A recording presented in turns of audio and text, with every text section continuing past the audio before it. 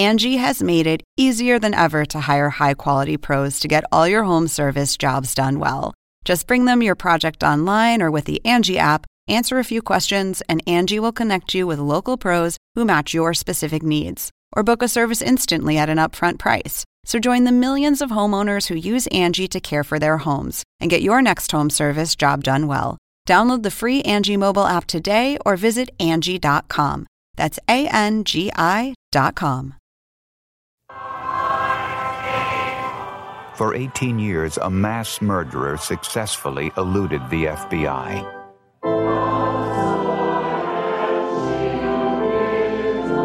He was wanted for the murder of his entire family.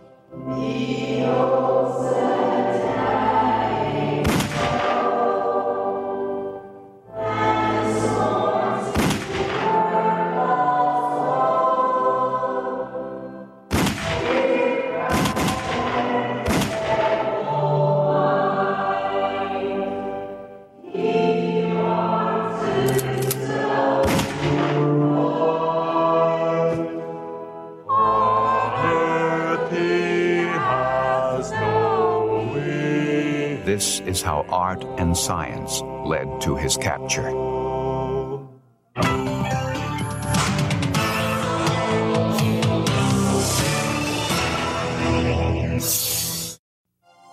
The List family lived in this large Victorian home in the quiet, affluent town of Westfield, New Jersey. John List was a 46-year-old accountant. He and his wife, Helen, had been married for almost 20 years. They had 3 children, 16-year-old Patricia, 15-year-old John, and 13-year-old Freddie. John List's elderly mother, Alma, also lived with the family in her own separate apartment on the 3rd floor. The List children attended local schools and were all active and popular. John List was a devout Lutheran and taught Sunday school. In the fall of 1971, the List house stood empty. The family was away visiting a sick relative. But when a month went by with no signs of activity, neighbors grew suspicious and decided to call the police. They felt that something was wrong and they asked us to check the house, which we did. When police arrived, they entered the house through an unlocked window. The house was cold and there were no signs of activity. But they heard music. Like a funeral dirge type music that was very disturbing to the officers who were in there. The police also noticed the faint smell of decomposing flesh. They found the source in the ballroom. 4 bodies, each lying on a blood-soaked sleeping bag, lined up neatly, side by side. The victims were identified as Helen List and her 3 children. All had been shot to death at close range. Police noticed a blood trail on the floor, indicating that Helen and the children were shot in the kitchen, then dragged into the ballroom. In the kitchen, police found bags full of blood-soaked paper towels and a bloody mop, evidence that the killer cleaned up after the murders. Police searched the rest of the house. Upstairs, on the 3rd floor, they made another chilling discovery. A 5th body. 84-year-old Alma List. She had been shot in the head. In the den, police found 2 guns and a letter addressed to the pastor of the local church the List family attended. I know that what has been done is wrong. I'm sure many will say, how can anyone do such a horrible thing? Mother is in the hallway in the attic. She was too heavy to move. The letter was not only a confession, but an explanation. It was signed by John List. List had recently lost a lucrative banking job, was having money problems, and feared his family would have to go on welfare. And he had other concerns. As a devout Christian, List feared his family was turning away from a Christian life and would eventually stop going to church. He disapproved of his daughter's growing interest in an acting career, a profession he considered to be immoral. In the mind of John List, there was only one place he could send his family to save their souls. At least I'm certain that all have gone to heaven now.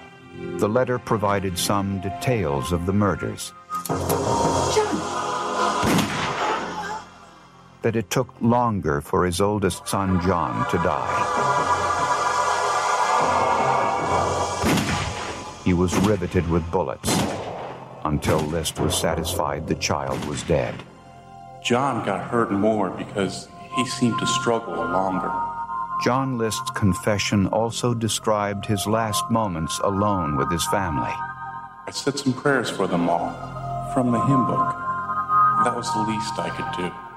When news of the murders broke, neighbors told police that the mild-mannered accountant was an odd, reclusive man with very few friends. 2 days after the bodies were discovered, police found List's abandoned car in a parking lot at JFK Airport in New York. The date on the parking voucher was November 10th, but there was no evidence List had taken a flight. But police knew wherever List was, he had a 1-month head start. The manhunt for a mass murderer had begun. Police issued a nationwide murder warrant for the arrest of John Emil List. He was wanted for the murder of his entire family. It was a high-priority case. It was sent to every FBI field office, every post office, and to other law enforcement agencies across the country. A ballistics report confirmed that the 2 guns found in John List's desk were the weapons used to kill his family. Autopsies revealed that the victims had been shot in the head. The victims had been dead about a month when their bodies were discovered. But where was John List? There had been 2 schools of thought. One was that he had committed suicide after committing the homicides, and the other was that he was living somewhere out and around the Midwest. Once in a while, you'd get a sighting, a List sighting. You'd get a report that they saw a guy in, Alabama who looked like John List, because the FBI kept, information. John Emil List would elude authorities for 18 frustrating years, despite efforts by investigators to keep the murder case alive through the media. We would call the newspapers, and we would insist that they keep it alive on the 5th anniversary, the 6th anniversary, the 15th anniversary. We kept it alive. Then detectives had an idea. Tonight on America's Most Wanted. The television show America's Most Wanted has led to the capture of some of the FBI's most celebrated fugitives by generating phone tips from viewers. And I thought this might be a very interesting case for them to take on. If we were successful in getting the List case aired, someone out there would recognize him and would make that telephone call. Detectives convinced America's Most Wanted to do an episode on the John List murders, despite the fact that the case was almost 2 decades old. I said, this is a guy I'd like to see caught, and we decided to do John List. But there was a problem. At the end of each episode, viewers see a photograph of the wanted person, but the most recent photo of John List had been taken years before the murders. What would he look like almost 20 years later? The John List murder case would now enter the highly specialized world of forensic sculpting. I had been involved in the battle for missing children's rights for years since the murder of my son in 1981, and I had come across Frank Bender over the years as a renowned forensic reconstruction artist. Forensic sculptor Frank Bender reconstructs faces to help police track down aging fugitives or identify decomposed bodies. Part art, part science, part intuition. I work with physical anthropologists. I work with odontologists, forensic dentists, in other words, pathologists, detectives. America's Most Wanted asked Frank Bender to add 18 years to the face of John List. The stage was now set to pump new life into an old murder case. This is John List in 1971. Frank Bender's job was to figure out what he would look like 18 years later. All he had to work with were some old photographs. Computers can age a face, but Bender's old-fashioned hands-on technique gives the forensic bust a personal touch. A lot of these computers nowadays will just add like 5 wrinkles because they're 8 years older. Well, sometimes you could actually look better after a few years if you took care of yourself. To look at John List, the individual, Bender needed a psychological profile of the killer. I get into the head of the person. In a sense, I want to become that person while I'm working on the fugitive. I want to feel like that person. I want to know everything about that person. He called on the help of forensic psychologist Richard Walter. Together, sculptor and psychologist would predict how John List would age. Bender and Walter pored over newspaper articles and photographs to analyze the man behind the murders. They researched his strict upbringing by German parents. The Lutheran Church had been a focus of young John's life. He was an only child and the son of an overly protective, domineering mother. List had a master's degree in accounting, but lacked social skills and had a history of losing jobs. The psychological profile revealed a man who killed out of anger and retaliation because of his own failure. The perpetrator has a history of frustration and feeling entrapped by women, generally women of their own age group or older, or women in authority. The psychological profile helped reinforce Bender's vision of the aging fugitive. I had his mouth going down on the corners because of anxiety that I felt he carried with him from committing these crimes. And Richard brought out that it wasn't guilt from killing his family, but the anxiety of the fear of being caught. Bender also took into account genetics. He looked at photographs of John List's parents and added sagging jowls and a receding hairline to the bust. List had a surgical scar behind his right ear, and Bender researched how the scar would look as he aged.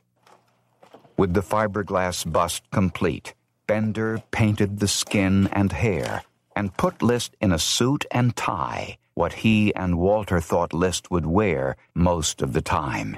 But the bust wasn't complete. The final touch would be a pair of glasses. Walter was certain List wasn't vain enough to wear contact lenses. And Bender predicted List would be wearing a different style of glasses than those he wore at age 46. Bender was convinced List would want to hide the fact that he was a failure by wearing glasses with dark, thick frames. To look more intelligent, more important than he really was, and this was through the help of Richard Walter's profile. Bender looked through dozens of pairs of used glasses and found the perfect pair to use on the bust. The forensic bust was complete. Tonight on America's Most Wanted.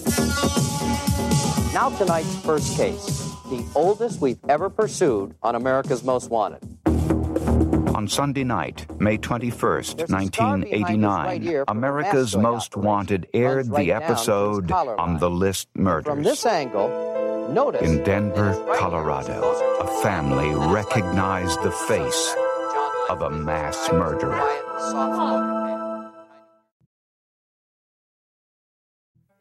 If you know anything about John List, call the night America's Most Wanted revealed the forensic bust of John List, Wanda Flannery and her daughter were watching from their home in Denver, Colorado. Much to their horror, they saw a striking resemblance between John List and a former neighbor. And it just all started adding up gradually. That he was an accountant and a Lutheran, and that he had a scar behind his ear, and that he was well put together and a classy dresser. And by the time they got to the sculpture, I was convinced it was him. To look at it, you would have known. And the clincher for me was the glasses and the jowls. We said, "Oh my God, that's Bob," Bob Clark. Bob is John List. We've got to call. Wanda Flannery told the FBI that her former neighbor recently moved to Richmond, Virginia, and was using the name Bob Clark. The FBI closed in, and agents arrested Robert Peter Clark at the accounting office where he worked in Richmond. I approached him, and I asked him, I said, "Are you Mr. Clark? And he said, yes. And then I said, are you John List? And he says, no, I'm Robert P. Clark. But Bob Clark had a scar behind his right ear, and a fingerprint check matched prints on a gun permit application John List had filled out 1 month before the murders. Bob Clark and John List were the same man. I said, they got him. That was it. They got him. Amazingly, John List wore the same style glasses that Frank Bender had used on the forensic bust. Frank Bender was 100% right. The picture of John List, when he was captured, was put next to the picture of that bust on the front page of the New York Times. John List had the same exact glasses on that Frank Bender had put on the forensic bust. It was uncanny. It was almost as though the person who did the bust had actually been looking at John List when he did it. At John List's trial, the story unfolded of how the mild-mannered church-going accountant meticulously planned the brutal execution of his entire family. List had lost his job, buckling under the strain of mounting bills and the perceived moral decay of his family. John List made a decision. He decided he wanted to do this, and this was the only way out. This was the way for him to start with a clean slate, and that's why he did it. After the children left for school, John List put his plan in motion. He shot his wife in the head at point-blank range. He then climbed 2 flights of stairs and entered his mother's apartment. He left his mother's body upstairs, but placed his wife's body on a sleeping bag and dragged it to the ballroom. He then cleaned up the blood. Later that afternoon, as the children arrived home, he murdered each one.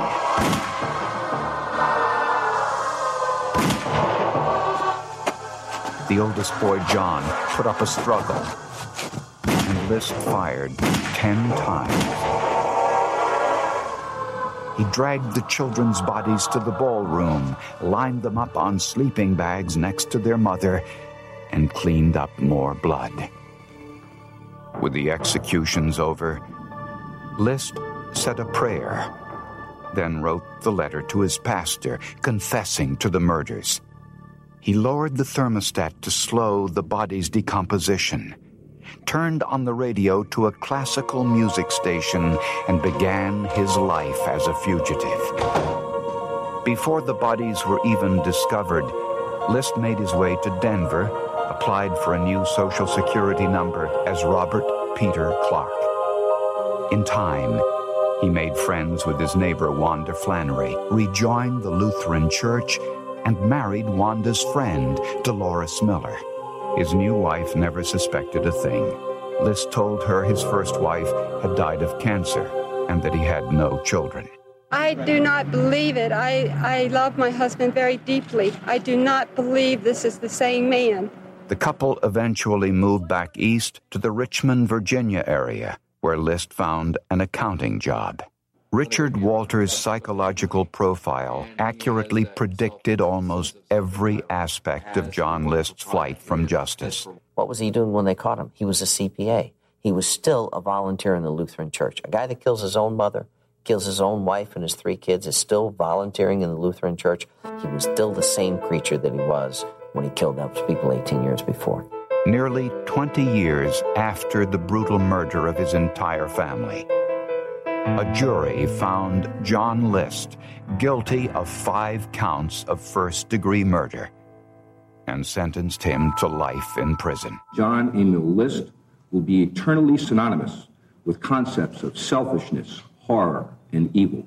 I was just thrilled that the merger then between psychology and sculpture worked.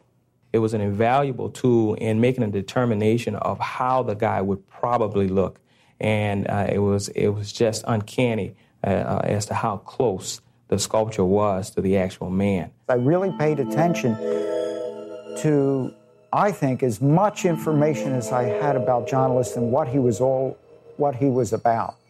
I truly believe if it wasn't for Frank Bender, John List would still be at large. But finally, we brought John List to justice.